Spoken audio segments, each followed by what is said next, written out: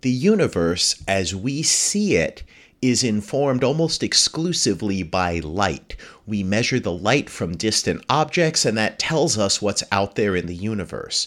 But very recently, a new type of signal has come onto the scene that we've been able to detect and determine what's out there in the universe beyond all forms of light. And that is in terms of gravitational waves. Gravitational waves exist all throughout the universe and are produced by masses, particularly by large compact masses moving in the vicinity of other large compact masses. These ripples in space-time propagate throughout the universe at the speed of light and can affect everything that they interfere with or pass through as they journey throughout space. They give us a unique way to probe the universe and are revealing more and more information than many of us had ever thought possible.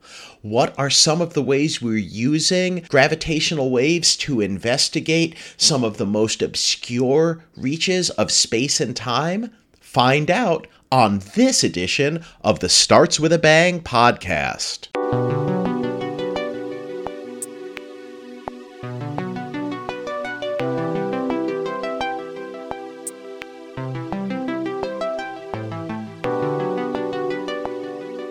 Gravitational waves come in all different wavelengths. So far, we've mostly been able to detect the very short wavelength gravitational waves, the ones produced by small black holes that are in the final stages of inspiraling and merging into one another. But in the future, and perhaps if we're lucky, in the very near future, we'll be able to detect not only longer gravitational waves, but perhaps the longest gravitational waves of them all, the ones produced by the largest black hole pairs in the universe, and perhaps even the ones produced during the last vestiges of cosmic inflation, the start of our universe that set up the hot Big Bang and everything that's happened since. And here to help us through this, to help us understand what's out there and what it takes to look for these longest wavelength gravitational waves, I'm so pleased to welcome to the program Dr. Caitlin Witt.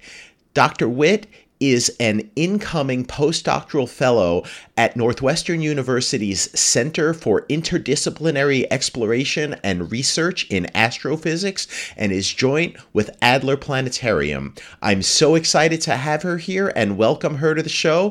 Thank you, Caitlin. It's my pleasure to have you here. Hello, it's so great to be here. Yeah, welcome. So I'd like to start by thinking not about these gravitational waves themselves, but what these gravitational waves affect. Is it fair to say that if you envision your universe, whether you view it as like a three-dimensional grid that has ripples traveling through it, or a sheet of space-time that you can watch the surface vibrate up and down, is it fair to say that gravitational waves affect absolutely everything else that exists in your universe? Yes, that's entirely correct. And that's one of the reasons that I think gravitational waves are so interesting. Like you mentioned, one of the best visualizations of gravitational waves we have are these ripples that move over the sheet of space-time, sort of like ripples on a pond when you throw in a rock. However, space is 3D.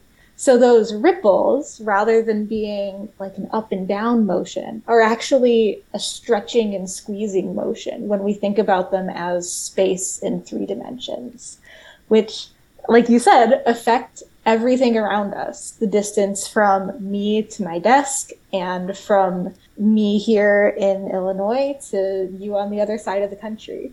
You know, this is a remarkable way to think about it. I remember when humanity detected our very, very first gravitational wave directly. It was from a merger of two black holes that were about, I want to say they were around 1 billion light years away. They were pretty far away. And these two black holes, one was 36 times the mass of the sun, one was 29 times the mass of the sun, and when they merged together, they produced a new black hole of 62 times the mass of the sun. And if you're paying attention closely, you're going to say, hang on, 36 plus 29 does not equal 62. It equals 65. What happened to the other three? And the answer is those three solar masses worth of energy got converted from the mass of a black hole into these gravitational waves, into these ripples that propagated all throughout the universe.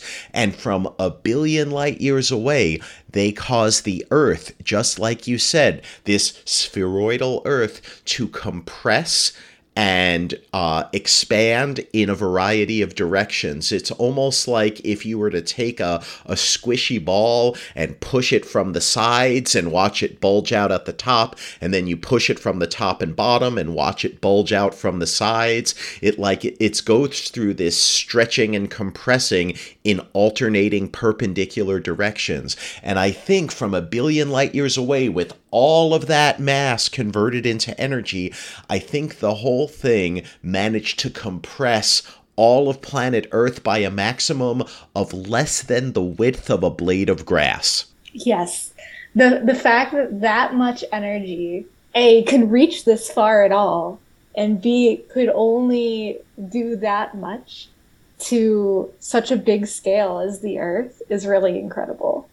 I think it's a real testament to how absolutely sensitive these gravitational wave detectors really are, that they can say, oh wow, like look at how tiny the amplitude of these gravitational waves are. They change the distance between things by 1 part in 10 to the 20, 1 part in 10 to the 24.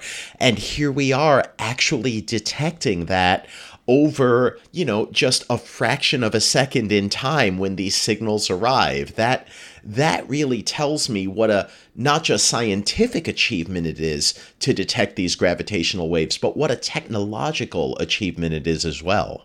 Yeah, it's really incredible. I think one of my favorite visualizations for just how tiny of a measurement we need to make to detect a gravitational wave is that the interferometers and the lasers that are used to measure these changes in space need to be sensitive enough to measure the distance from Earth to the moon more precisely than the width of a hair. Yeah, that's very, very precise. And of course, because these arms aren't going from the Earth to the moon, because they're only going, about 4 miles down the road before being reflected back, we actually have to measure this not just to the width of a hair, but to a tiny, tiny fraction of a single wavelength of light. And yet, we're able to do it. We've been able to do it for somewhere around like 100 total events so far. And now we're looking at maybe going beyond LIGO, maybe going beyond these ground-based, short-arm, fast gravitational wave detectors in two different ways. One of them is by saying, let's go to space, let's build longer wavelength arms, and let's look for mergers between more massive black holes. Maybe we'll even find something merging with a supermassive black hole.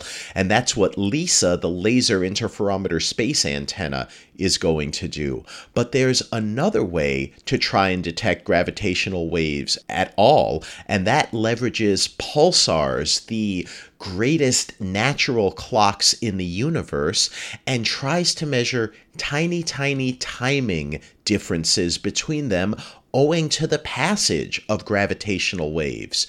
I know this is your specialty and this is what you work on, so can we maybe start at the beginning of this, and can you tell me what is a pulsar, what's special about a pulsar, and what makes it such a good natural clock? Absolutely. So to start, a pulsar is a neutron star. So this is a remnant of an intermediate mass star that has finished burning as a star, and has since died, and its core has collapsed into essentially a ball of subatomic particles that are as dense as the nucleus of an atom. And not only do we need to find one of these incredible objects out in space, but also it just so happens to be emitting radio waves. So this very dense object is spinning as it's living out its stellar remnant life. And it basically puts out a beam, sort of like a lighthouse. And this beam, as long as it's not aligned with the axis of the neutron star's spin, will sweep around out through space. So if we're very, very lucky, that beam will point occasionally towards the Earth. And then the little point out in space that contains the neutron star will suddenly get brighter and then get dimmer until the neutron star turns all the way around again and then flashes us with that beam of radiation again. So by looking at a time series of this point in space over time and seeing how bright it gets over time, we would then see what we call a pulse. So a quick brightening and then dimming back to the normal nothing that we would see from just the neutron star.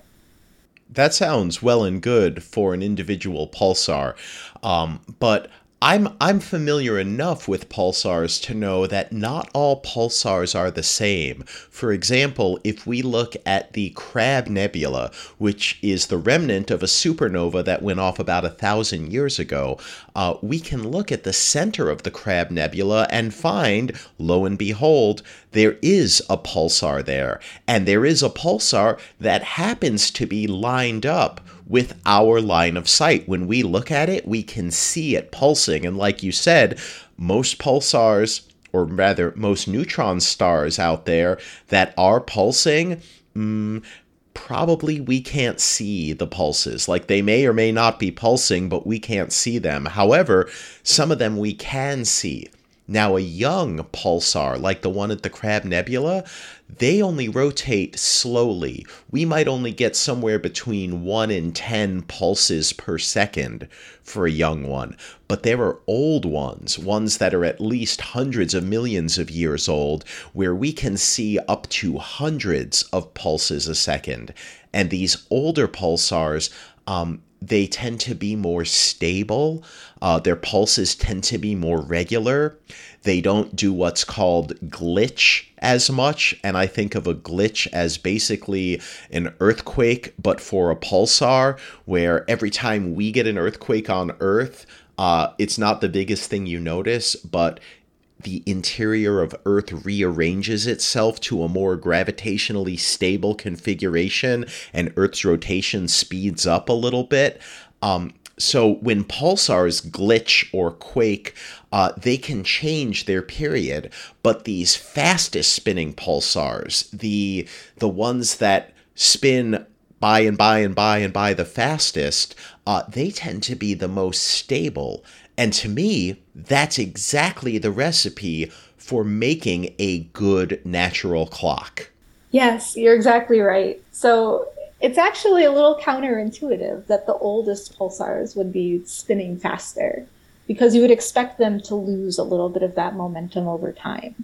But millisecond pulsars are often known as recycled pulsars, where they've actually stolen some mass from a binary companion and therefore gained more angular momentum, spun faster. This angular momentum from them spinning so quickly and being so dense helps them stay such stable emitters, which is why we can time them so precisely. All right, let me ask you actually a little bit about that. When I think about what rotates fast or what rotates slow, I normally go all the way back to like watching a figure skater at the Olympics. And I think, okay, if the figure skater's got her arms out at her side and she's got her legs splayed out and she starts spinning, if she wants to speed up, all she has to do is bring her arms in towards the center and her legs in towards the central axis of rotation. Because what makes you spin in a universe where angular momentum is conserved is the speed of your spinning is related to your moment of inertia, which is how your mass is distributed. If your mass is far away from the axis about which you're spinning, you're going to rotate relatively slowly. But as you bring your arms, your legs, as you bring more of your mass closer towards the center, the faster you're going to spin. That's just how angular momentum is conserved. So if I'm a pulsar, and I'm siphoning mass off of a binary companion, what is it that's going to make me speed up in my rotation? What's going to cause that? How does that work? Is it at all related to the figure skater, or is it something else entirely? Yes, it's absolutely related to the figure skater. And I'm glad you asked, because it is a little bit surprising. Because you'd expect, sort of, as you add mass onto the neutron star, it gets a little bit bigger. So you would think, oh, it's like you're putting your arms out farther. So you would spin slower. But what's actually happening is you don't actually just have one figure skater. There's two of them, because there's this binary companion that there's mass being stolen from. And these two things are orbiting each other. So not only is there just the angular momentum of each system independently, there's also the orbital angular momentum of the entire system together. I like to visualize it like a spinning ride, like the teacups at Disney World, where each thing is spinning and also the whole system is spinning. So by one object losing mass, the entire system is changing its orbital angular momentum, and some of that then goes to the new millisecond pulsar. Okay, so it's almost like a pairs dance where one member can donate some material to the other, and the other one actually spins up as it pulls the other one's mass in closer and closer to its center. Its spin is going to start speeding up, and the act of that happening, will that both change the spin of the donor star and also the orbital properties that the star and the pulsar orbit each other with? Exactly. I really love that image of a pairs dance. Well, they're not equal pairs. These are very unequal pairs, but even with that unequal pair, it seems like, okay, that's how you make a millisecond pulsar. That's how you get something that's spinning rapidly, that's stable. And I guess it has to do one more thing. I know of at least one system where a pulsar is orbiting another massive object. I think it might be a stellar remnant also, where we've seen that pulsar, it was pulsing, it was looking good, and then all of a sudden its pulsing stopped. And I think that was because this lighthouse beacon, because of the presence of the other companion, it stopped passing by us. And I actually don't know whether that particular pulsar system started pulsing again or if it continues to not pulse. But is that something else we have to worry about? That if you have more than one object in the system, if one of them is a pulsar, that the other one might someday drag it so that its beam is no longer intersecting with Earth? Yes, that's absolutely possible. Most millisecond pulsars are actually still in some type of binary orbit. So not only do we need to worry about timing the pulsar's pulses themselves, but we need to worry about the orientation of the system, because, for example, the binary companion might move in between Earth and the pulsar, and then it's eclipsed. We just can't see it at all. And there are some where they're in such extreme orbits that the orbit might evolve really significantly. And that, yes, could change whether we are within this lighthouse or not. Well, that also brings up a point that I do think I remember correctly about millisecond pulsars, though, which is you don't actually need every single pulse to do really good science with them. That these things in general, unless they glitch, and in general they don't, are so stable that if you looked at a millisecond pulsar and you measured its period and you looked away for like a year, you can look back and you could determine after a year whether 30 billion pulses have happened or 30 billion and 1 pulses have happened. That you can look back at any individual millisecond pulsar that you've measured its baseline pulsation well enough, and you can come back and know exactly how many pulses have passed since the last time you looked at it. Yes, exactly. And that is one requirement that we really need to observe these pulsars for a long enough time to actually make them useful timers to use to measure other things, like gravitational waves. Because one telescope can't just look at a pulsar all the time. Telescopes are too important. There's too many good things to look at. So what we need to be able to do is predict a model for when these pulses will arrive so accurately that not only can we look away and just observe the pulsar once a month or so, we need to be able to look for any deviations from that model to see if we're seeing any changes. This is really great because now we're bringing these two things together, right? You brought up gravitational waves again, and that was what we started talking about. These ripples that are propagating all through space. Anywhere you have a gravitational source, like you had two black holes or two neutron stars in spiral and merge, or maybe you had what we call a stochastic background of gravitational waves, sort of this omnidirectional long wavelength background of ripples in space-time left over from the epoch just before the start of the hot Big Bang. These waves are all traveling throughout space. And I would assume that whenever I look at a pulsar, I have to look in a particular direction. That light has to propagate from the pulsar to us here on Earth where we can observe them. And that should mean that anything that happens to space along that line of sight where the pulsar's light is traveling from the pulsar to us, is it true that any gravitational wave that passes through that space is going to alter the timing of any pulsar that we look at? Yes, exactly.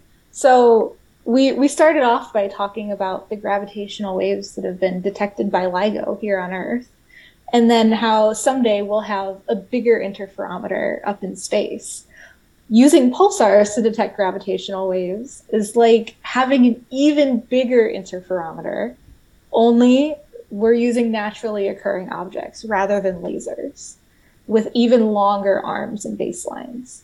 So anything that comes between us and the pulsar, whether it's a gravitational wave or the interstellar medium or a binary companion, will disrupt the timing of the pulsar. But a lot of those things can be modeled really, really perfectly. So then, by considering all of those things together in our really complex data sets, we can then look for any signal for a gravitational wave, such as from a supermassive black hole binary, or all of the gravitational waves at these low frequencies added together into a stochastic gravitational wave background. I mean, that part sounds really impressive to me, because when we talk about LIGO, you can talk about, okay, we have 4-kilometer arms and maybe we can get 1,000 reflections in. So maybe effectively we have a few thousand kilometers on our laser arm. If you're talking about LISA up in space, I think they're planning on having this be much larger. Now we're talking about like hundreds of thousands or maybe even millions of kilometers. But when we talk about pulsars, these are objects we find all throughout the galaxy, including in the galactic halo, including in globular clusters. These can be pulsars that are thousands or tens of thousands of light years away. We're not talking about kilometers anymore. We're talking about light years. We're talking about baselines that you would measure in like 10 to the 15, 10 to the 16 kilometers. Really, really big numbers of kilometers in terms of distance. how could you possibly attempt to tease out the effect of like one gravitational wave event or one merger of two ultramassive black holes or the entire cumulative sum of the background of gravitational waves produced during inflation? How can you possibly seek to detect this just by looking at a bunch of different pulsars over time? So I think the basic answer is very, very carefully. We need to think about anything that could be affecting the pulsar's pulses. But what's lucky is we know a lot about how radio waves travel through space. So we can model all of these things separately and then combine them. So we can talk about things like the structure of the galaxy and where the pulsars are located and where the spiral arms of our galaxy are. These things are really useful to study not only gravitational waves, but also the space between us and the pulsars. But what's really great is that we don't just have one pulsar. We are pretty picky about which pulsars we can use in a timing array. So, for example, we typically don't use ones that are within globular clusters because there's so many interactions going on in that dense environment. But we do have quite a few. So what that means is that if we're looking to pick out a single gravitational wave signal, it's not going to affect only one pulsar at a time. That's how we know it's actually a gravitational wave, is if it induces the expected patterns in all of our pulsars together.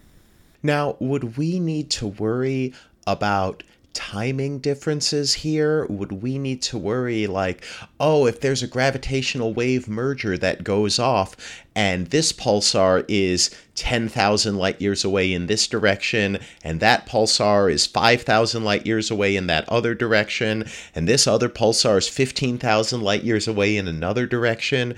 Do we have to worry that, these gravitational waves are going to affect the timing of each of these pulsars differently, that we can't just look for one continuous change at the same moment over time? Is that a problem we can reckon with at all? Yes, that's definitely something that we need to consider. But with these types of gravitational waves, it's actually a bonus because that means we can actually figure out where the gravitational wave is coming from. The other interesting thing is that these gravitational waves orbit at very long periods. Rather than mergers of stellar mass black holes like LIGO can see, these are only changing on the timescales of years to decades, which means that they will be orbiting that way for years to thousands of years, which means that while we need to consider what the signal would be at each pulsar, all of them will be seeing something. We just need to combine that together to actually triangulate where the gravitational wave is coming from. So what I'm getting from this is you're basically saying each pulsar is kind of like an analogy to a seismometer here on Earth, except instead of looking for earthquakes, you're looking for space quakes. You're looking at something that's causing the fabric of space to quake and ripple in a certain way. And so if I can say, oh, here's how it's affecting one pulsar over long times, and here's how it's affecting a second and a third, the more of them I get, the better I'm going to be able to pinpoint exactly how far away and in what direction this gravitational wave generating event occurred. Is that at all a robust analogy?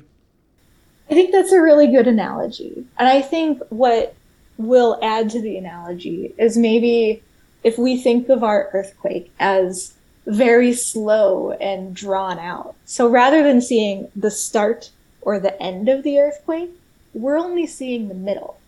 And each of the pulsars will see this long process. So we don't need to worry about this one is seeing something and it hasn't gotten to the other pulsar yet. It's affecting essentially everywhere in space, or at least along the size of our galaxy-sized gravitational wave detector. But we can say, oh, it's affecting this one in this direction, and at the time that it reaches the one in the other direction, we can sync it up to say, oh, it evolved in a way that we would expect for a gravitational wave. So I'm quite a bit older than you, and I've got a few marbles still rattling around up here, trying to find the peg that they fell into 15 years ago when I was learning this. But I think I might have gotten two of them that just clicked into place. One of them, if I remember right, is that for a stellar mass black hole, for things like LIGO detects, you get these inspirals and mergers, and it's that very, very last moment of the inspiral and merger that we're actually able to detect. And when we detect that, what we're getting is actually we're seeing where the masses are changing their position the fastest. The gravitational waves are increasing in frequency and they're increasing in amplitude. And that's how that merger signal is so identifiable. But the heavier in mass you are, the greater the distance you orbit at when you emit gravitational waves. So does that mean that these inspiraling signals that are generating these ripples across space-time, that over the time scale of, a few thousand years where it's going to propagate from one pulsar to another, does that mean the gravitational wave signal will be essentially unchanged? That if we can tease out, oh, there's this gravitational wave signal rippling through space and it's affecting pulsar 1 and pulsar 2 and pulsar 3 and pulsar 4, that it's going to give roughly the same imprint on all of the pulsars that we're seeing? Exactly. Supermassive black hole binaries, like the ones that generate these low frequency gravitational waves that pulsar timing arrays can see, evolve very, very slowly. So things like inspiraling neutron stars or black holes will show a stable ripple pattern for a little while that gravitational wave detectors can see it, and then change very, very quickly. We're looking for that stable part of the gravitational wave signal, where it's almost just a perfect sinusoidal ripple. It'll change a little bit over that 1,000-year lifetime, but it's small enough that we can predict how it will change. We don't need to measure these very complex gravitational interactions near merger. So the most extreme black hole binary I know of is in a system called OJ287, where you have, I believe, a 20 billion solar mass black hole that's orbited by 150 million solar mass black hole, and they orbit on something I want to say an 11-year period. Now that's going to produce very strong ripples in space-time, but it should also produce very consistent ripples in space-time. Is that in the ballpark of the same type of signal that you'd hope to detect using this pulsar timing technique? I certainly hope so.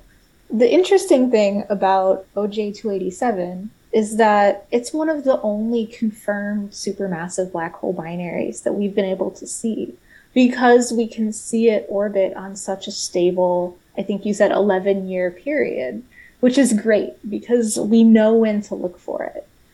The unfortunate thing about OJ287 is that it's a little too far from us, and the ratio of masses between the two black holes is a little bit too extreme for pulsar timing arrays to see right now. A stronger system would be a little bit closer, and the masses of the two black holes would be closer to equal. But this really is the type of system that we're looking for, with a few minor tweaks. Well, does this mean that we have to get two black holes that are each like up in the billions of solar masses? Or would this signal actually be better if we had, say, a closer analog of OJ287, where the mass of the primary black hole was lower? Would that be a way to boost the signal, or do you really need to raise the mass of the secondary to get there? That's a good question. And I'm trying to envision how the distance and the mass will work together. But what is really important is that rather than just being able to look at the combination of masses of the system, such as in sum, so the total mass of the system, we actually need to look for a different combination of the masses called a chirp mass, which is sort of like a reduced mass, which tells us a little bit about the scale of the masses in the system. For an unequal mass system, that chirp mass is going to be closer to the value of the smaller black hole.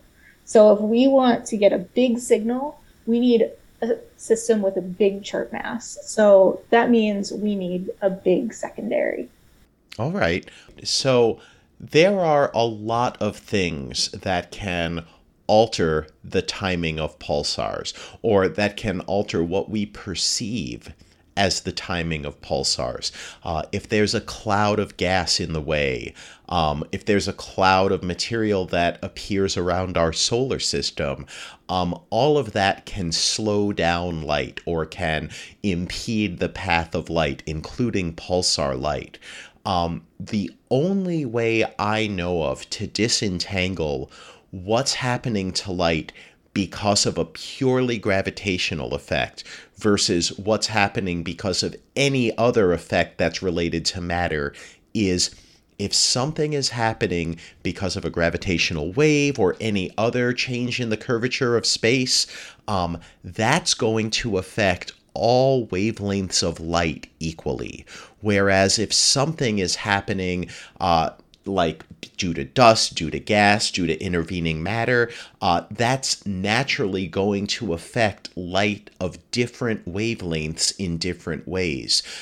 Is this something that you leverage doing pulsar timing astronomy to look for gravitational waves to sort of separate out what could be signal from what we're almost certain is noise? Absolutely. And one benefit of the fact that light is affected by matter between us and the pulsar differently than gravitational waves is the fact that those light and frequency dependent effects can actually be measured. We observe pulsars along a range of frequencies, so we can actually see, oh, this is how much interstellar medium effect there is, and we can actually correct for it. Another bonus of having multiple pulsars is the fact that the interstellar medium is not going to be the same between each pulsar. So if we see an effect that is common to all of the pulsars, we know that's probably not due to the interstellar medium, unless, for example, we were within a perfect spherical bubble of interstellar medium here on Earth. But the effect of a gravitational wave induces a very specific pattern that's correlated in space. Gravitational waves are quadrupolar, which means that the effect in some directions will be related to the effect in other directions in a very specific pattern. So by teasing that out, we can differentiate any interstellar medium effects or solar system effects from an actual gravitational wave. You know, that's really cool. I'd always thought like, oh, when a gravitational wave passes through Earth, it's like it compresses in one direction and gets expanded in the perpendicular direction, and then it compresses in that perpendicular direction and expands in the original direction and goes back and forth like that. But it totally makes sense that if the light from the pulsar is getting stretched and compressed alternatingly with the specific frequency in those alternating directions, then you're going to be able to say, oh, when I look at all of the other pulsars out there, because it's the same gravitational wave source passing through them, those orientations are going to be correlated. Those orientations are going to be related to each other. So if I see a signal in one pulsar, in 2 and 3 and 4 pulsars, I can look at that and say, oh, does this all correspond to the same signal? And only if the answer is yes, is this something I'm interested in? Exactly. So for different types of gravitational waves, we do this in a fairly similar way. So for a single supermassive black hole binary that's emitting a gravitational wave, we can model what we think that gravitational wave would do to each of the pulsars as well as the Earth. But if we're looking for something like a stochastic gravitational wave background, which is more like a specific noise signal, the only thing we can tease out is the effect at the Earth, because the Earth is common to all of the baselines, all of our sort of pulsar-made interferometer arms that are looking to detect these gravitational waves. Does this mean, I'm just thinking here, does this mean if we were anywhere else in the galaxy or in the universe, that we would measure these pulsars to all have relatively different properties to how we measure them here on Earth?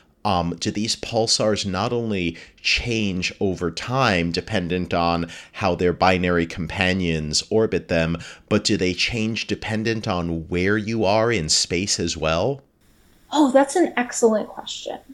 So if, for example, there were a gravitational wave and its effect is different at different places in space, in an individual pulsar, there are some things we need to time that could look similar to some types of gravitational waves. For example, you mentioned a binary companion, and things like we need to fit for the pulsar's location on the sky and how far it is away from us, because these things will change the way we see it on the course of the year as the Earth moves around the sun.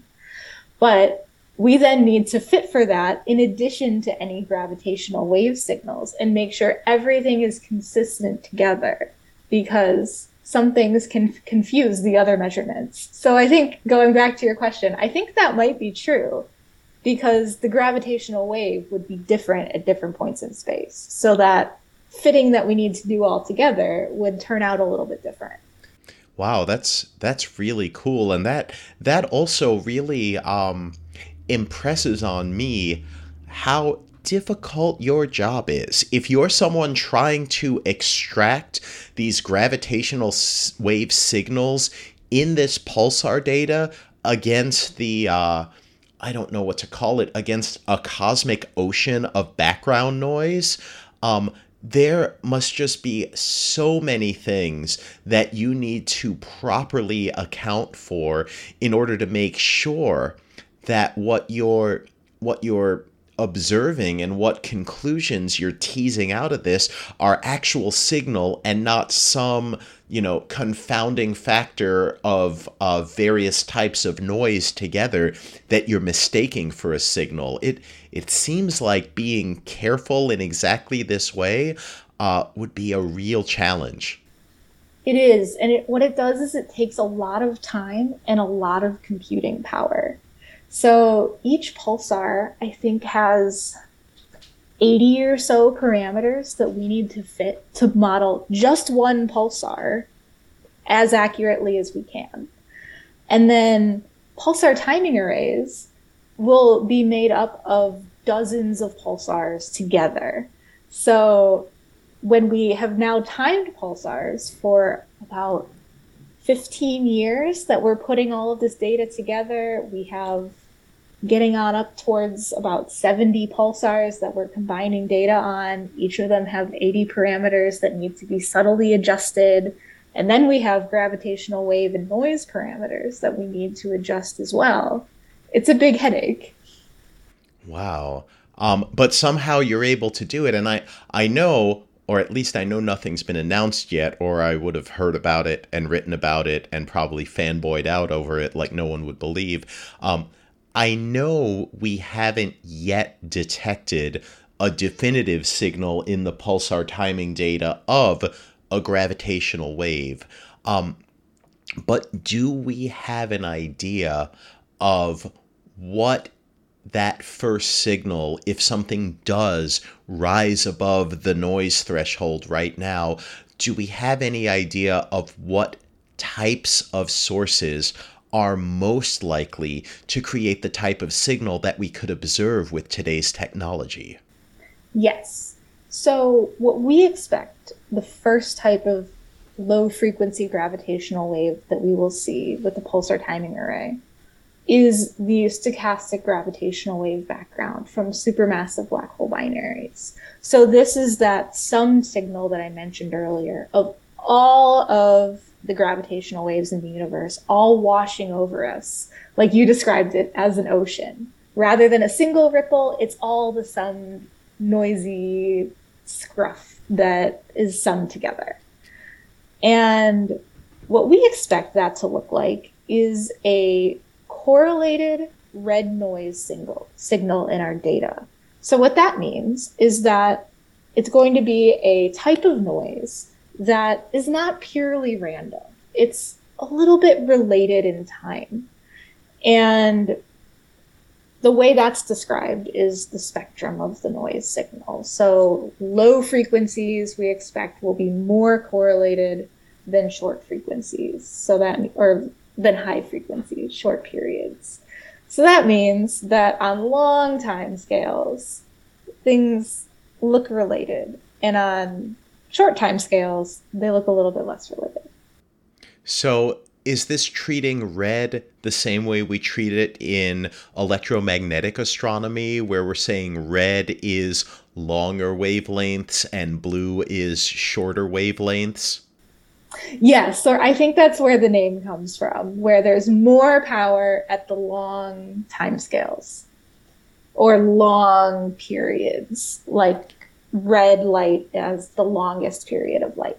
Right, and that makes sense as to why you'd see it, because when you do the transformation and you talk about frequency, long wavelength is low frequency, and that's where you think you're going to have the biggest correlations. Exactly. So this is why this is a very long game that we're playing. We need to observe pulsars for as long as we can to get down to those low frequencies where there's going to be a lot of power in this noise.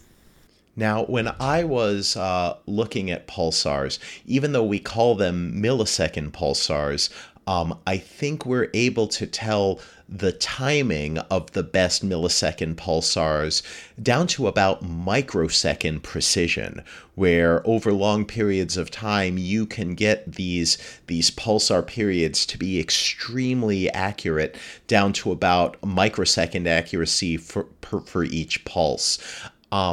If you're talking about taking these observations over really long time scales, how long have we been able to measure pulsars with the current precision we can measure them? And how long have we been doing it versus how long do we think we need to do it to uncover this stochastic gravitational wave background from all of the supermassive black hole binaries in the universe?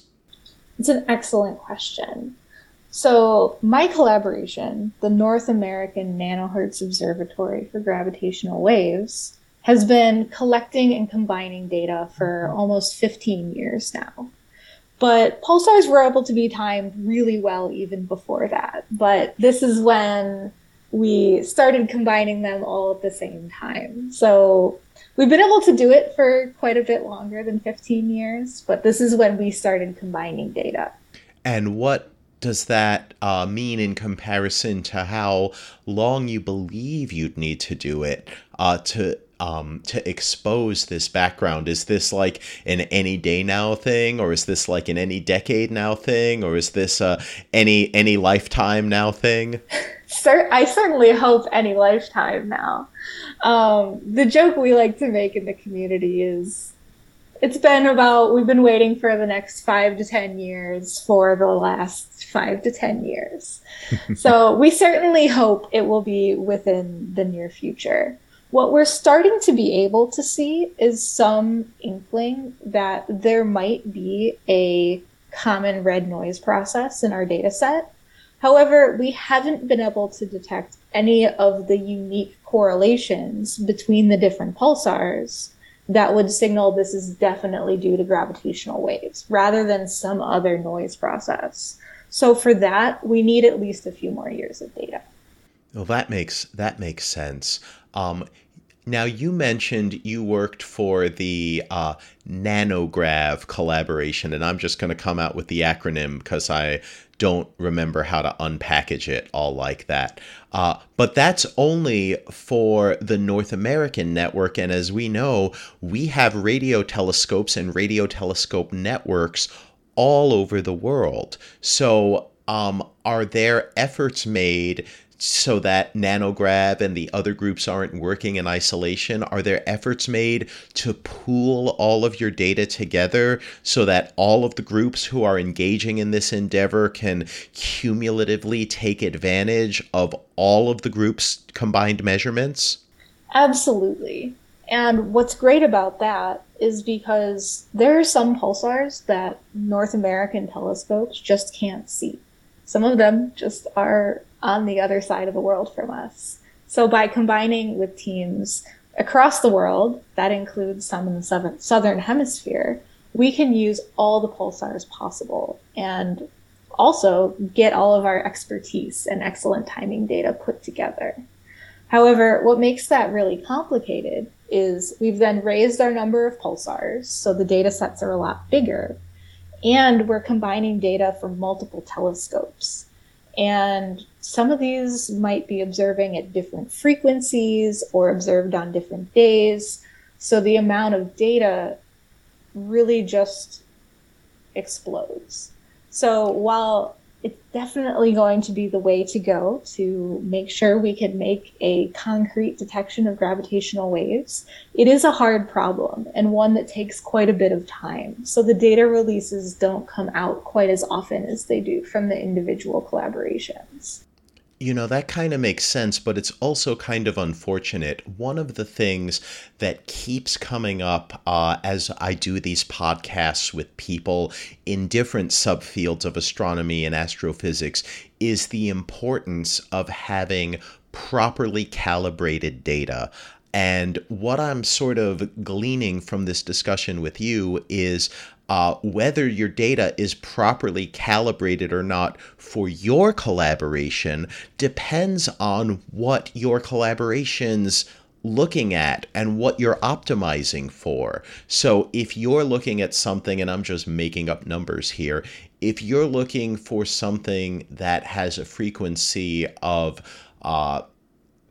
300 kilohertz and some other collaboration is looking with a frequency of 500,000 kilohertz or 5,000 kilohertz or whatever, if those numbers aren't the same, their data is going to be calibrated differently, their noise is going to be optimized differently, and it might not be easy to combine your data with their data to draw a unified conclusion about what's going on in the universe. Is this like kind of part of the nature of the problem you deal with when you try and have these different collaborations talk to one another?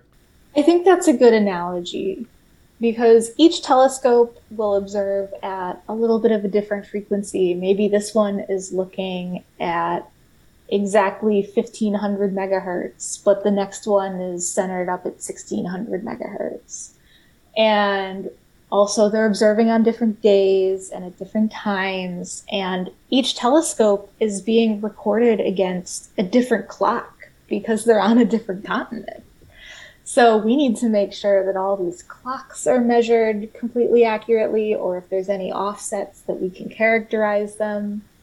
And then each of those parameters that we need to fit for each pulsar, I mentioned there are about 80, it will increase by using multiple telescopes' data. And we want as much data as we can, but at some point, it's going to take longer to fit all of that data perfectly than we have time for.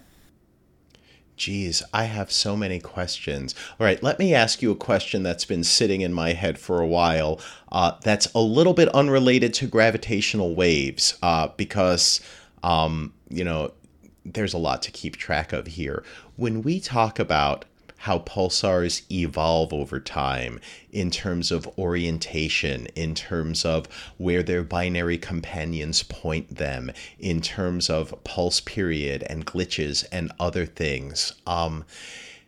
If we were to get something like the equivalent of the golden record that's attached to Voyager from another civilization, and we were to say, oh, look what they did, just like we did in our baby space infancy, they sent out a map of where they are relative to the location of various pulsars. Is that something where we'd be able to look at them and we'd be able to say, aha, we know exactly where they are? Or would that only give us a map that's unique to them at their particular location in space, at their particular moment in time when they sent that off? Would that be a useless map for anyone other than the people at that location that observed those pulsars with those periods from that space? Did we send off something into the universe that, an advanced alien species, if they were able to get it and reconstruct what we did, that they would go, oh, look at the cute little science babies? That's a really good question. And it's interesting to think about because there are some aspects of pulsars that are very direction dependent. So, for example, we talked about the effect of the interstellar medium. If someone else were observing a pulsar from a different direction, they wouldn't see the same effect and they wouldn't characterize it with the same value. But there are other things I think that would be the same. So things like the pulsar's spin period or its spin period derivative, the way it's spinning down over time. So in that sense, I think maybe we could do it. The one interesting thing is that it's actually very difficult to measure a distance to a pulsar because we can see them out in space, but we can't see them all the time to do things like take a normal parallax measurement. We can only do it from the timing. So it's pretty hard to get that distance accurate. But if, for example, from our perspective, two pulsars are near each other on the sky, and from someone else's perspective, those pulsars were on opposite sides of their sky because they were located between them, that could be helpful. Would this also be something where maybe the Gaia data would come in helpful? Not that Gaia is capable of seeing pulsars, but if that many of these pulsars have companion stars, would Gaia be able to measure the parallax distances to the companion stars, and therefore, since we know they're part of the same system, we can figure out the distance to the pulsar? I think that has been done, and I would be very interested to see if anything comes of having the bigger Gaia data set that was just released. I think the thing that needs to happen is you need to be very sure that the white dwarf you're seeing is actually the binary companion of the pulsar, which might be a little bit hard to confirm. But if you look at, for example, the orbital period of it, it might be able to be linked up. All right. So you wouldn't say no. You'll just say it would be difficult, but maybe it'll be possible. I certainly hope it could be, but my expertise lies more in the gravitational waves, so I don't think I would have the knowledge to confirm whether those two data sets were actually interacting. Well, fair enough on that. So let's go back into gravitational waves then. You talked about how this sort of stochastic background of gravitational waves from all of the supermassive binary black holes in the universe will probably be the first signal that we detect, just because it's everything combined, summed up all together. But are there other candidates for what we could detect? I know one of them is this potential gravitational wave background that's predicted from inflation. And I know the beauty of that is that we can predict the spectrum of that background exquisitely, but I know the drawback of that is that we cannot predict the amplitude of that background at all.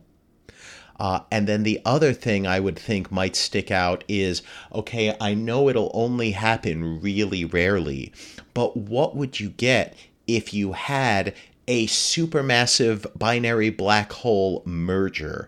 And would it be possible? I know one of the oddball things we've observed are these supermassive black holes that merge and clearly get a gravitational kick to them, likely because of the combination of the spin and orbit properties that they have. Some of them appear to get kicked so hard that they actually get ejected from their host galaxy completely.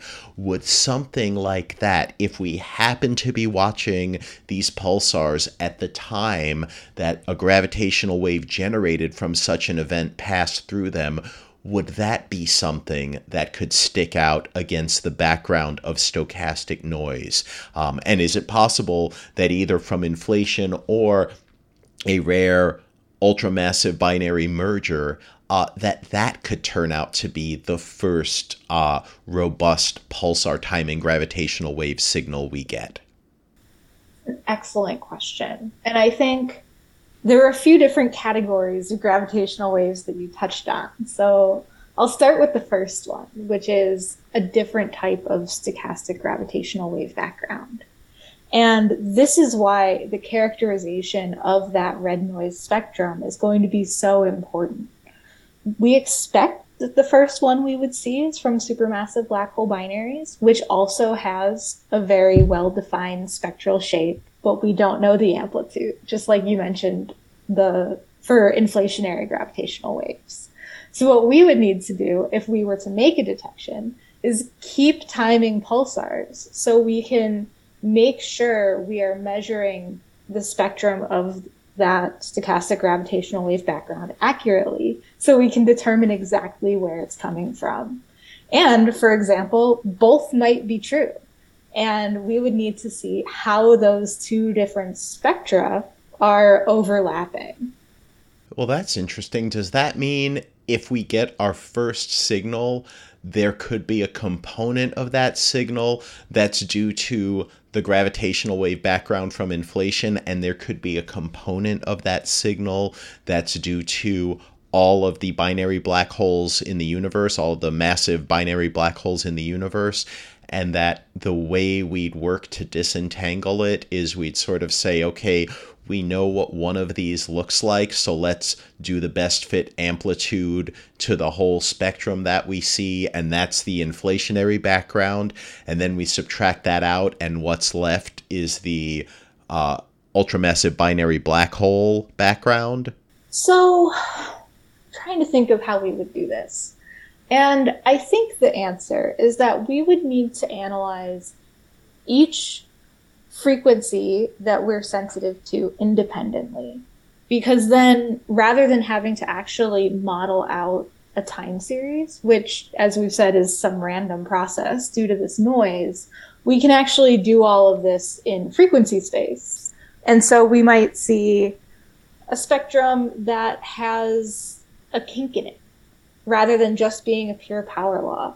And one of those spectra has a lower spectral index than the other one. So we can say, oh, this one is dominant at low frequencies, but at higher frequencies, the shallower one is winning. And looking for the interplay of those two signals after we have enough data to be sensitive to high enough frequencies to see any overlap would be the way to do it. That's really cool, and I'm really happy to hear that. But also, you have no idea how much anxiety you just filled me with as I wonder, oh no, we make so many assumptions all the time about how we want to consider the simplest explanation for something, like, oh, there's dark matter out there. Let's assume it's all the same thing. Well, what if it isn't? What if we have multi-component dark matter where part of it has some property and part of it has some other property? Boy, that just opens up so many more possibilities for how dark matter could explain the full suite of observations that we have. And so I imagine when you do this analysis, you're doing it assuming that 100% of the gravitational waves you're going to see like this do come from a single source. But of course, it's the universe and we're observing it like this for the first time ever. So who knows what we're going to find, and who knows what kind of universe we're actually going to wind up living in, that the universe is going to say, hey, I'm like this, not like that. Boy, now you have me like doubting so many things, like, oh, what are we throwing away by making the simplest assumption instead of assuming that what if it's more complex? At least in this sense, I think I can comfort you, because I think we essentially try and do both things. We try and say, okay, we have a model for a stochastic gravitational wave background from supermassive black hole binaries. How well does our data fit that model? We start there. And then we say, okay, now let's actually open it up to any spectral index. What spectral index do we actually measure in the data? So I think that is where we're doing both sides. We're saying, what support do we have for this model? And then we go and we say, how well can we measure this? Does it fit with what we expect for this source? Or do we need to change our model? Do we need to consider other sources of stochastic gravitational waves? Or do we need to consider a different evolutionary track for supermassive black hole binaries, which is what defines that stochastic background spectral index? All right, I'm going to try to do two things at once. And one is I'm going to try and ask you a question where I explain this back to you to see if I've understood it correctly. But the other is I'm going to try to translate this into plain English so that everyone listening along will hopefully understand what you meant. So when you say spectral index, I understand that as you're basically saying, okay, there are going to be gravitational waves that show up with a spectrum of different amplitudes at different frequencies. So when we say we're talking about a spectral index, we mean a spectrum that's tilted in a certain way that favors certain scales, where that's where your maximum amplitude is, and then it decreases as you go to, say, shorter frequencies. But then are you saying, okay, we have a prediction for what we expect this to be if it's all due to inflation or if it's all due to supermassive black holes. But if we find that it isn't well fit by one type of gravitational waves with one spectral index, either we see something like the spectral index runs, which means that the tilt is changing with respect to frequency, or we see it looks like it's actually a superposition of multiple spectral indices, which is another possibility, then we would want to look at the more complicated things. So is this basically what you're doing, that you're saying, look, we have some models for how we think this should go, but we're going to be open-minded and we're going to let the data drive us, and if we see that the spectrum of gravitational waves that we infer in terms of frequency and amplitude dependence, if that is different than the simple models, then maybe we really either have to revisit the models or we have to look at some sort of hybrid origin for these signals. That was a perfect translation of my description of a spectral index. Thank you for that. Oh, And I think sweet. that's exactly right. Basically, yeah, we want to try and fit the model and say, how well does this fit with our expectation? But also, we want to characterize exactly what the data are showing us. We don't want to throw anything out or make sure we're pushing our data into fitting our expectations. And this is one reason we really want to get people to join the community, and we want our data to be open so people can use it and try out and see how well it fits their model. I mean, that sounds pretty cool. So what about the other option? What if you say, okay, look, at some point there are going to be binary black hole mergers of these incredibly large masses? Is there a special type of signal that would appear in the pulsar timing data if such an event happened? Yes, and I'm glad we circled back around to this. There are two other, well, there are many other types of signals that we look for in the pulsar timing data, but the signal from a single supermassive black hole binary system is one of my personal favorites.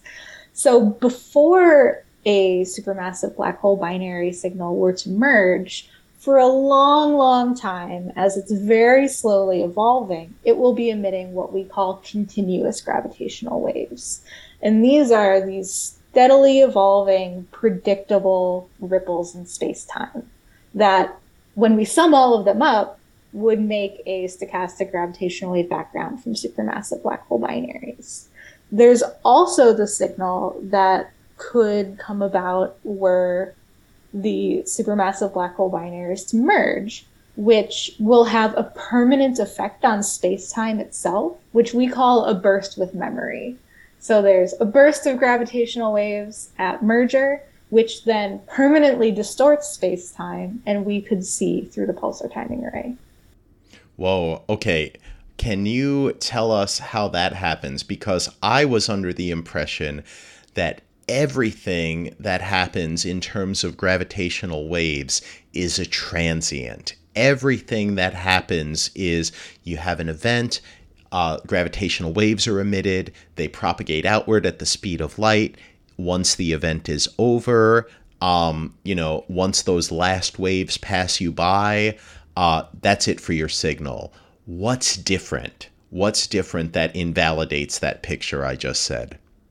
I think your picture is correct. And so I'm not a burst with memory expert, so I'm going to do my best with this explanation.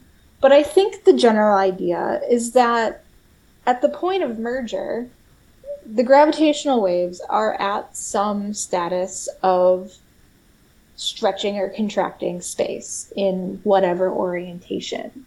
And after merger, there's this very complex ring down process where space sort of returns to normal, but there was so much energy emitted that there is a permanent distortion.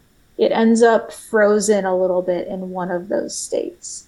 And that signal ends up propagating outwards and affecting the space that we're living in. Oh, interesting. So, is it possible then that if we're only looking in the aftermath of when one of these mergers had occurred, that we can tell? Is there possibly some way to tell, like, oh yeah, like one of these mergers happened because this imprint that we know how to predict is actually present? Yes. So I think we would need to get very lucky to have the effect passing through our galaxy while we were timing pulsars. But if it were emanating from a specific binary system that had since merged, we would see its effect in one pulsar and then multiple in as it passes through our galaxy. And this signal actually in an individual pulsar looks very similar to a glitch, which you mentioned earlier, which happens rarely in millisecond pulsars, but can happen. And it changes the timing of the pulsar permanently thereafter, which is why it looks so similar. Okay, okay.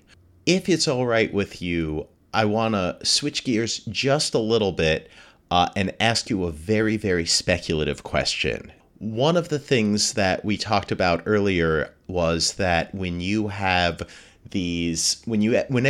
a binary black hole merger, but in particular, when the masses are of the same order of magnitude as each other, and in particular, when they both have large spins that are aligned in a particular way, it's possible for these black holes to merge and get a very large kick to their post-merger velocity, that they will get kicked and move off at some remarkably rapid speed.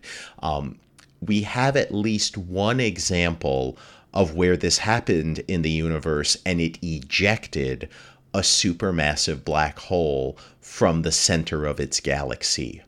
Now, when we look at all of the supermassive black holes that we found, we find that among all of the ones we've detected, the Milky Way's supermassive black hole is somewhere in the bottom 10. It's somewhere this is one of the 10 lowest mass supermassive black holes in the identified universe. Could this be some indirect evidence that at some point in its cosmic past, the Milky Way's original supermassive black hole merged with another black hole, possibly from a cannibalized galaxy, and was ejected? And the reason that in a galaxy as large as the Milky Way that we only have a 4 million solar mass black hole is that's all we've had time to regrow in the time that's passed since? Oh, that's very interesting. I'm thinking really hard. I think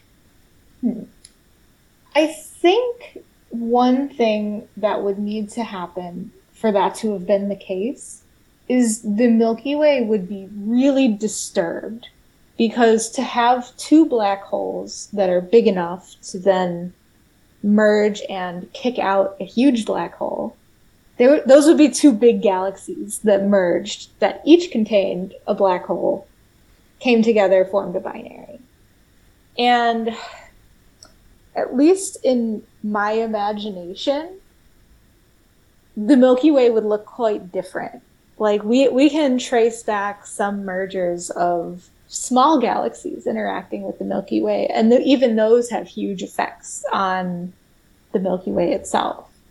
So I think we would need to think about what would the Milky Way look like if it had undergone a major merger, like it will after it merges with Andromeda in billions of years.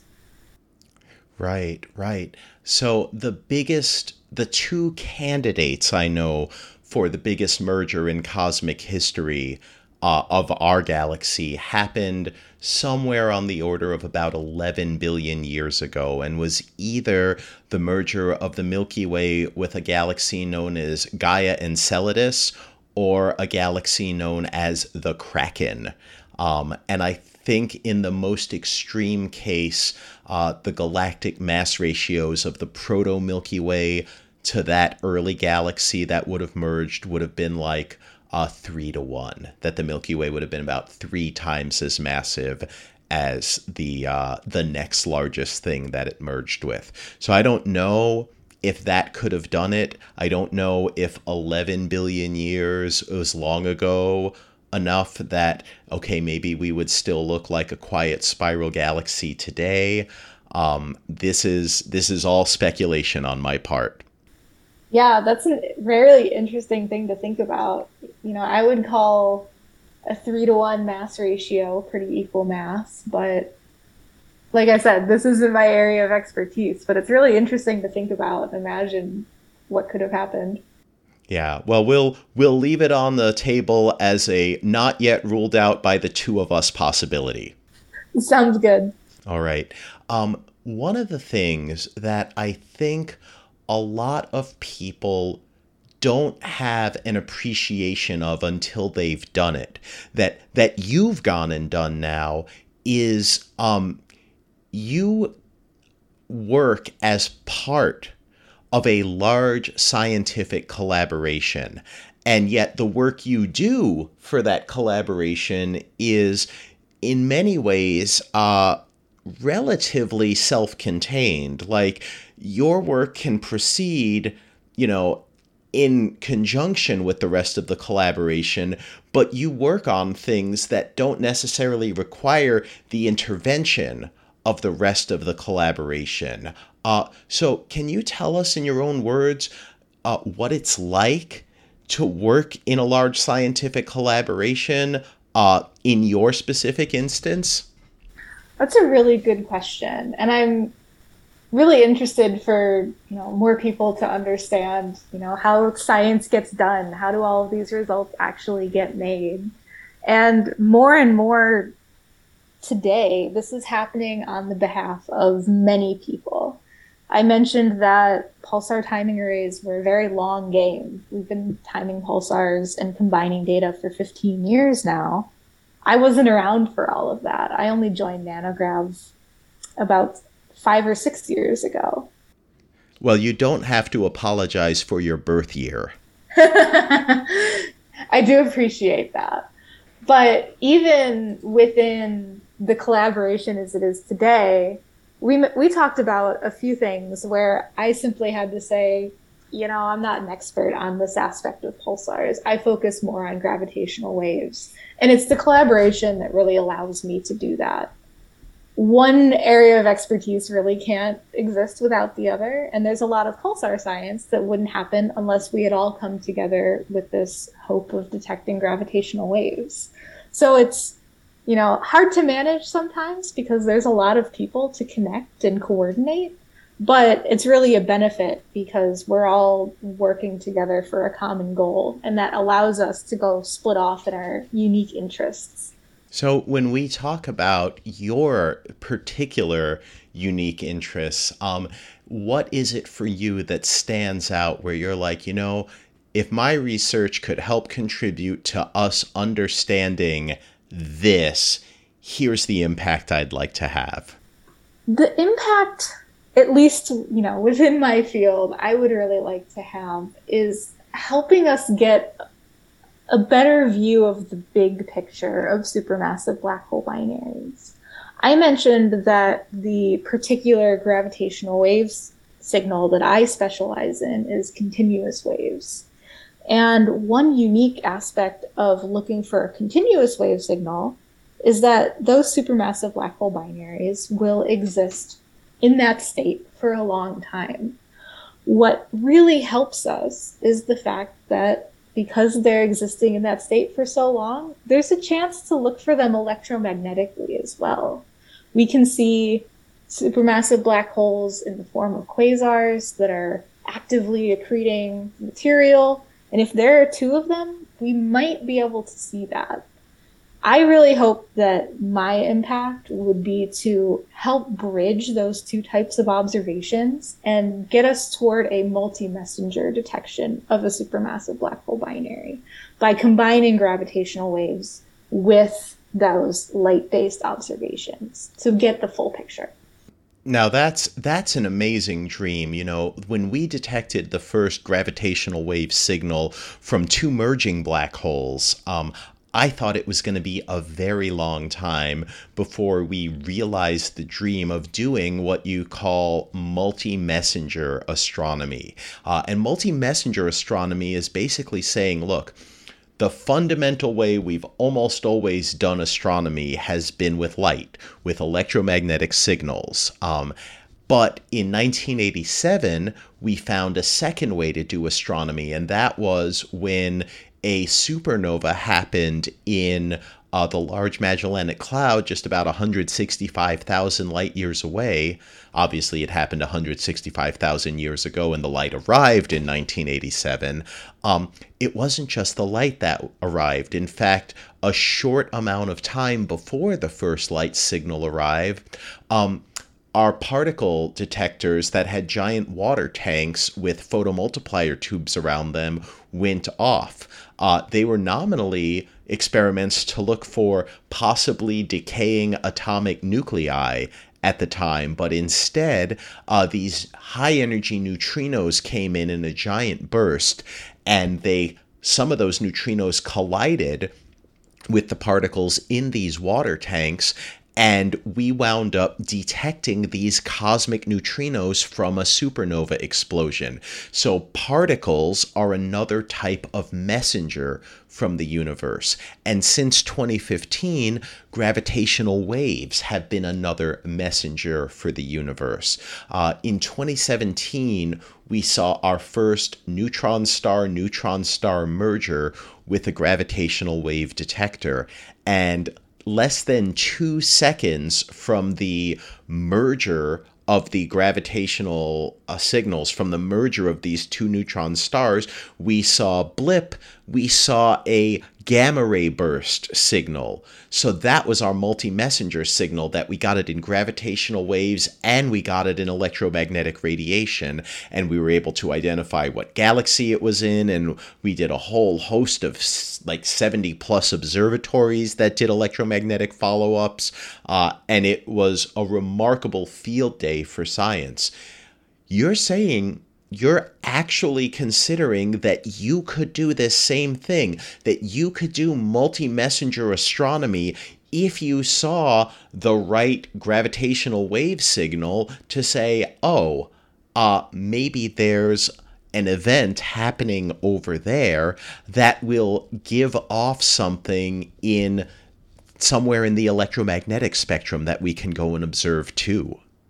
Absolutely. That's absolutely the goal. So, and that can also happen in the reverse order as well. So, for example, if one of the black holes in our supermassive black hole binary system is accreting material, we would be able to see it electromagnetically as an active galactic nucleus. But if it was orbiting around another supermassive black hole, if we were tracking the brightness of that AGN over multiple years, we might actually see some kind of shift in the brightness. So maybe one year it was a little brighter, and then periodically got dimmer and then brighter again. And then we would say, oh, that's interesting. Maybe let's go look for gravitational waves coming from over there. And if we were to detect something, we would hopefully be able to put those signals together to learn more than we could from either signal. That's really cool. So one question I want to ask, because you've told me over and over, even though I keep attempting to push you in other directions, that the first signal we're overwhelmingly likely to see is this stochastic background of all the ultramassive black hole binaries combined. Assuming that is the signal we get, assuming we do see, in fact, that gravitational wave signal, and that's the first one to rise above the noise floor and declare, I am a signal, would the next step to be, say, okay, what we're going to do now is we're going to try and take this signal and characterize it and attempt to pull out what are the different components of this signal? Is it dominated by one supermassive black hole binary? And if so, where is it? And if we can pull one out, can we pull others out? Can we identify black holes by mass and orbital period and all of these other parameters? And can we start making a gravitational wave map of some of the strongest gravitational wave signals in the universe at these frequencies?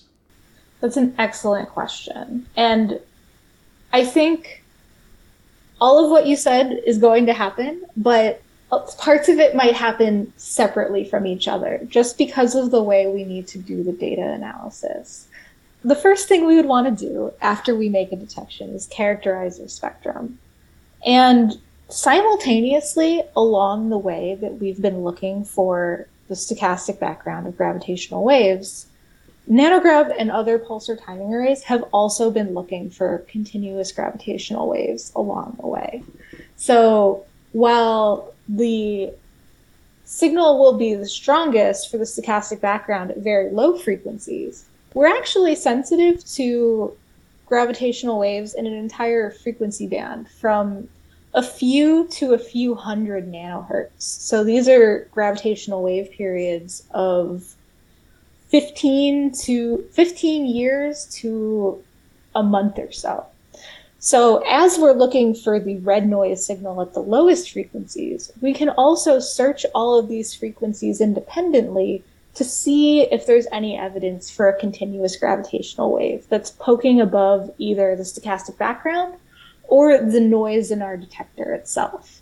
So, like I said, this is one of my specialties. I'm currently leading the effort to look for continuous gravitational waves in NanoGrav's 12.5-year data set, which is nearing completion. And hopefully someday soon in the future, we'll be able to find something, whether or not we see the stochastic background. But we have learned we really need to be careful to consider everything that can be in our data because we don't want to get confused. You know, is this the sort of thing where as your data gets better and as you have it over longer baselines, even if you don't see a gravitational wave signal that peaks out above the noise floor, is that going to be informative in some way? Is that going to allow you to place constraints on the number and population density of supermassive black hole binaries that exist in the universe? Absolutely. So that's one of the best things that we've been able to do by placing what we call upper limits. So by placing an upper limit on the amplitude of, for example, stochastic gravitational wave background, we can estimate how many supermassive black hole binaries there must be in the universe, or at least place a constraint that there's not a ton of them. For when we think about continuous waves, what we can do, for example, I mentioned our efforts in multi-messenger astronomy. If we have a supermassive black hole binary candidate that we've discovered electromagnetically, we can go look for it in gravitational waves. If we don't see it, we've still learned something. We've learned that it can't be as massive as our noise floor is limited to.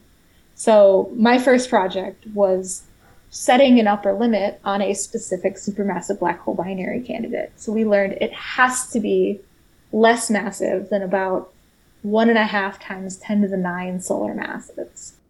That's actually pretty significant. We see plenty of black holes that are well in excess of that mass. Yes. And one caveat of that is that this is a limit on that parameter I mentioned before called the chirp mass. So the total mass of the system could still be quite large. But if it's an equal mass binary, we know that it can't be bigger than that. All right, and that's pretty good, right? That's at least a nice rule of thumb for the chirp mass, right? Is if you have equal mass or even mismatched black holes, you know the chirp mass is going to help you set a limit on the mass of the secondary black hole. It helps you set a limit on the mass of the smaller one, that if you say the chirp mass has to be less than 1 billion solar masses, you know you don't have a 10 billion and 10 billion solar mass black hole orbiting each other, or 100 billion and a 10 billion solar mass black hole orbiting each other. Exactly. And this is one of the areas where multi-messenger astronomy can be really helpful, because electromagnetically, we can estimate the total mass of the central compact object, probably a black hole, in a galaxy. But if that black hole were actually 2 black holes, we would need something else to actually measure the masses, like gravitational waves.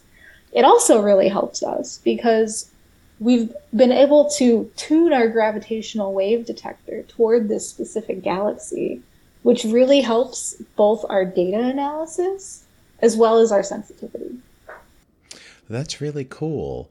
So let me ask you, let's assume that Nanograv, IPTA, and all the other pulsar timing array projects continue at least the current precision, possibly even better precision than they've done. By the time another decade goes by, what would you hope would come out of this line of research? Hmm. It's hard to put a guess on when we will make any given detection, but I think what I would really like to see is an effort in coordination between the different types of observatories that can monitor these objects. Like you said, we've been working on timing pulsars and looking for gravitational waves for a long time. And there are other observatories who have been monitoring supermassive black hole binaries electromagnetically for just as long.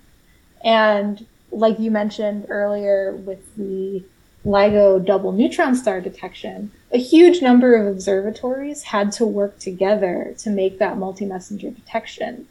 So whether we've detected a gravitational wave or a continuous wave from a supermassive black hole binary or not, I would really like to see the low frequency gravitational wave community work together with other types of observatories on that same level. I agree with that completely. I think that's a wonderful thing to look forward to.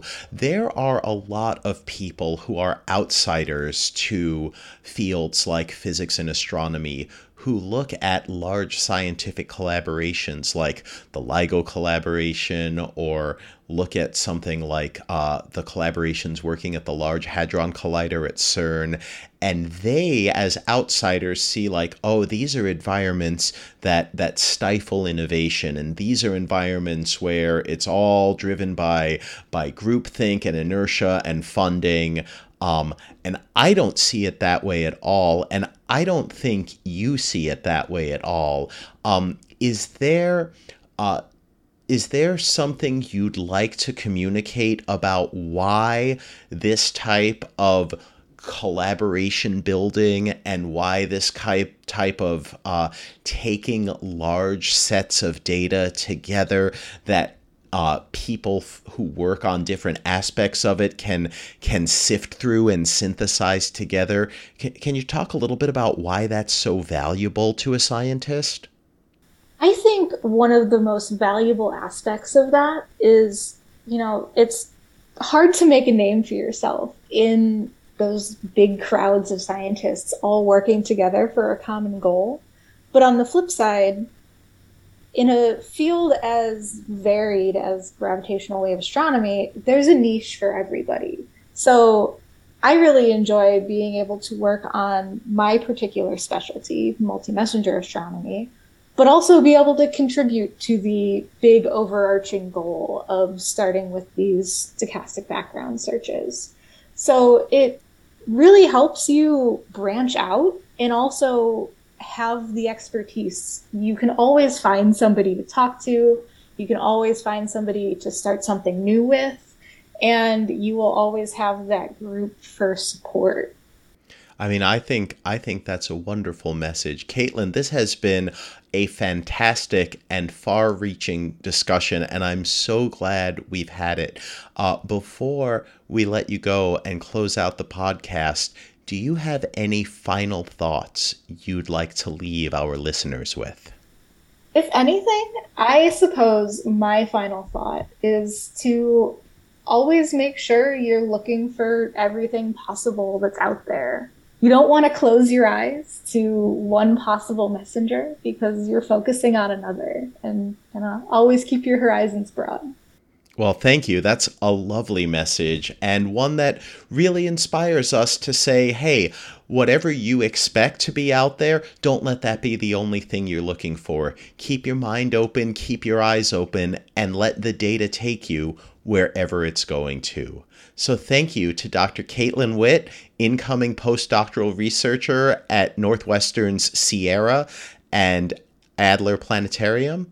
And thanks to all of you out there for tuning in. The Starts With a Bang podcast is only made possible thanks to the generous donations of our Patreon supporters. Thanks go to Chad Marler, Rob Hansen, Samir Kumar, George Jeff Boutel, Tim Graham, Aaron Weiss, Chris Jakutas, John Methot, John Van Balaguyan, Matt Conroe, Pattern Shift, Pete Smoyer, Pierre Franzen, Punitive Expeditions, Sea Green Mango, Stefan Bernegger, William Blair, Amira Sosnick, Andy and Wall, Benesh Tech LLC, Brian Terry, Danny, David Charney, Denier, Flo, Frank, George Church, Jerry Wilterding, John Kozura, Joseph Dvorak, Jose Enrique, Juan Jose Gomez Garcia, Kiliaopu, Marcelo Barnaba, Mark Armstrong, Matt Glasser, Patrick Dennis, Pedro Teixeira, Rafal Wojciech, Randall Slimak, Rick Baker, Sean Foley, Steve Guderian, The Human, Adam Robinson, Adrian Griffiths, Alan Parikh, Andres Chovanek, Arnulfo Zepeda, Ben Head, Bob Shire, Brainwise, Brett Minder, Carl Iddings, Casey Haskins, Dan Steelan, Dana Bridges, Darren Redfern, David Hibbets, David Taschioni, David Wolf, Dick Pills, Dwayne Williams, Fraser Kane, Gabriel Nader, George Hampton, Glenn McDavid, Hellbender, James Bryson Hyatt, James Nance, Jason Luttrell, Jason McCampbell,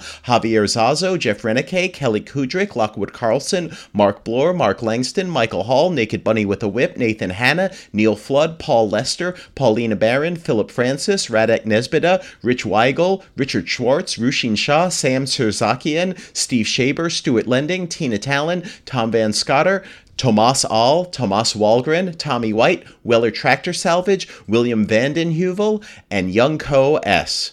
Thanks to all of you for tuning in, and we'll see you back here next time for more Starts with a Bang.